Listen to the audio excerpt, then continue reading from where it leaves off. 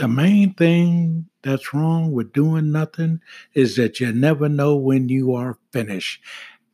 This decision to get on board with Anchor has been one of the most amazing decisions that this ministry has made. 4 Minute Church, Pastor Oscar Smith speaking. Please give it some consideration. Podcasting. Anchor has all the tools. Every episode, you're able to put background music. They're just so helpful. And in fact, I'm using this platform to reach beyond where the 4 Minute Church ever thought it would go. So it's a good opportunity to get in touch with Anchor. And come on, let's get on board with this.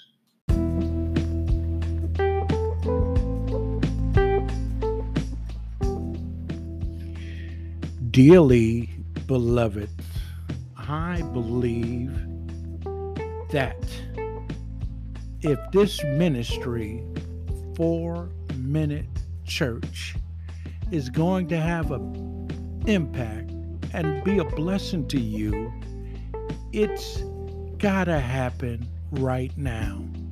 And right now, not just me, we are all in for the fight of our life. You will read no compromise with us. Everything we do is prayer saturated. It's unflinching. It's an unflinching gospel message that is prepared for you constantly. And if you'll allow the Holy Spirit to awaken, quicken, and transform your heart, you will be prepared when the fight of your life takes place. I'm telling you, when I had the biggest fight of my life, I had not fully processed the word and the message that the Lord Jesus Christ wanted me to be equipped with. And America right now is suffering the famine of the Word of God. We have gotten so far away from the message that Christ came to bring to us. We've been deceived by falling in love with the messenger and not the principal agent of the message, which is the Lord Jesus Christ. So if you are following someone and they don't have the Word of God open and rightly divide that truth, you are getting watered down pablum. And that's trivialized food that when it comes to a weighty matter like fighting for your life, your health, your family, your friends, somebody says, pray for me. You have no equipment. You have no training.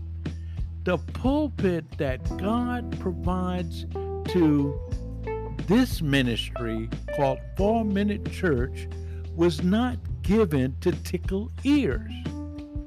It was not given to entertain while the world is in the throes of horrific suffering. And that's what we have right now. We got close to 750,000 people who has left this earth within the last 24 months or so with the pandemic. That's real. And it's just not a platform. We're giving out money and, you name it and claim it. You're going to get a car. You're going to get big houses. We've got to fight, brothers and sisters. We got to contend for the faith. We've got to cry out in this wilderness and call God's faithful into a radical, unflinching, passionate zeal for the fullness of Jesus Christ. Some may call this approach a hard gospel, but I beg to differ with you. I believe a hard gospel is one that leaves people in their sin and tolerates milk-drenched, undernourished, immature Christians. And when you say Christians today, what does that mean if you're not anchored and you believe in the Word of God? We know little joy. Joy just don't come to us in the middle of a fight. We've got to learn the hard word, and we've got to be biblically saturated with the Word of God and the Word from heaven, with words of victory, deliverance, and freedom. It is my ambition to faithfully bring to you, as God enables, a fresh revelation of Jesus, Lord Jesus Christ, and his marvelous, wonderful, magnificent beauty. God bless you.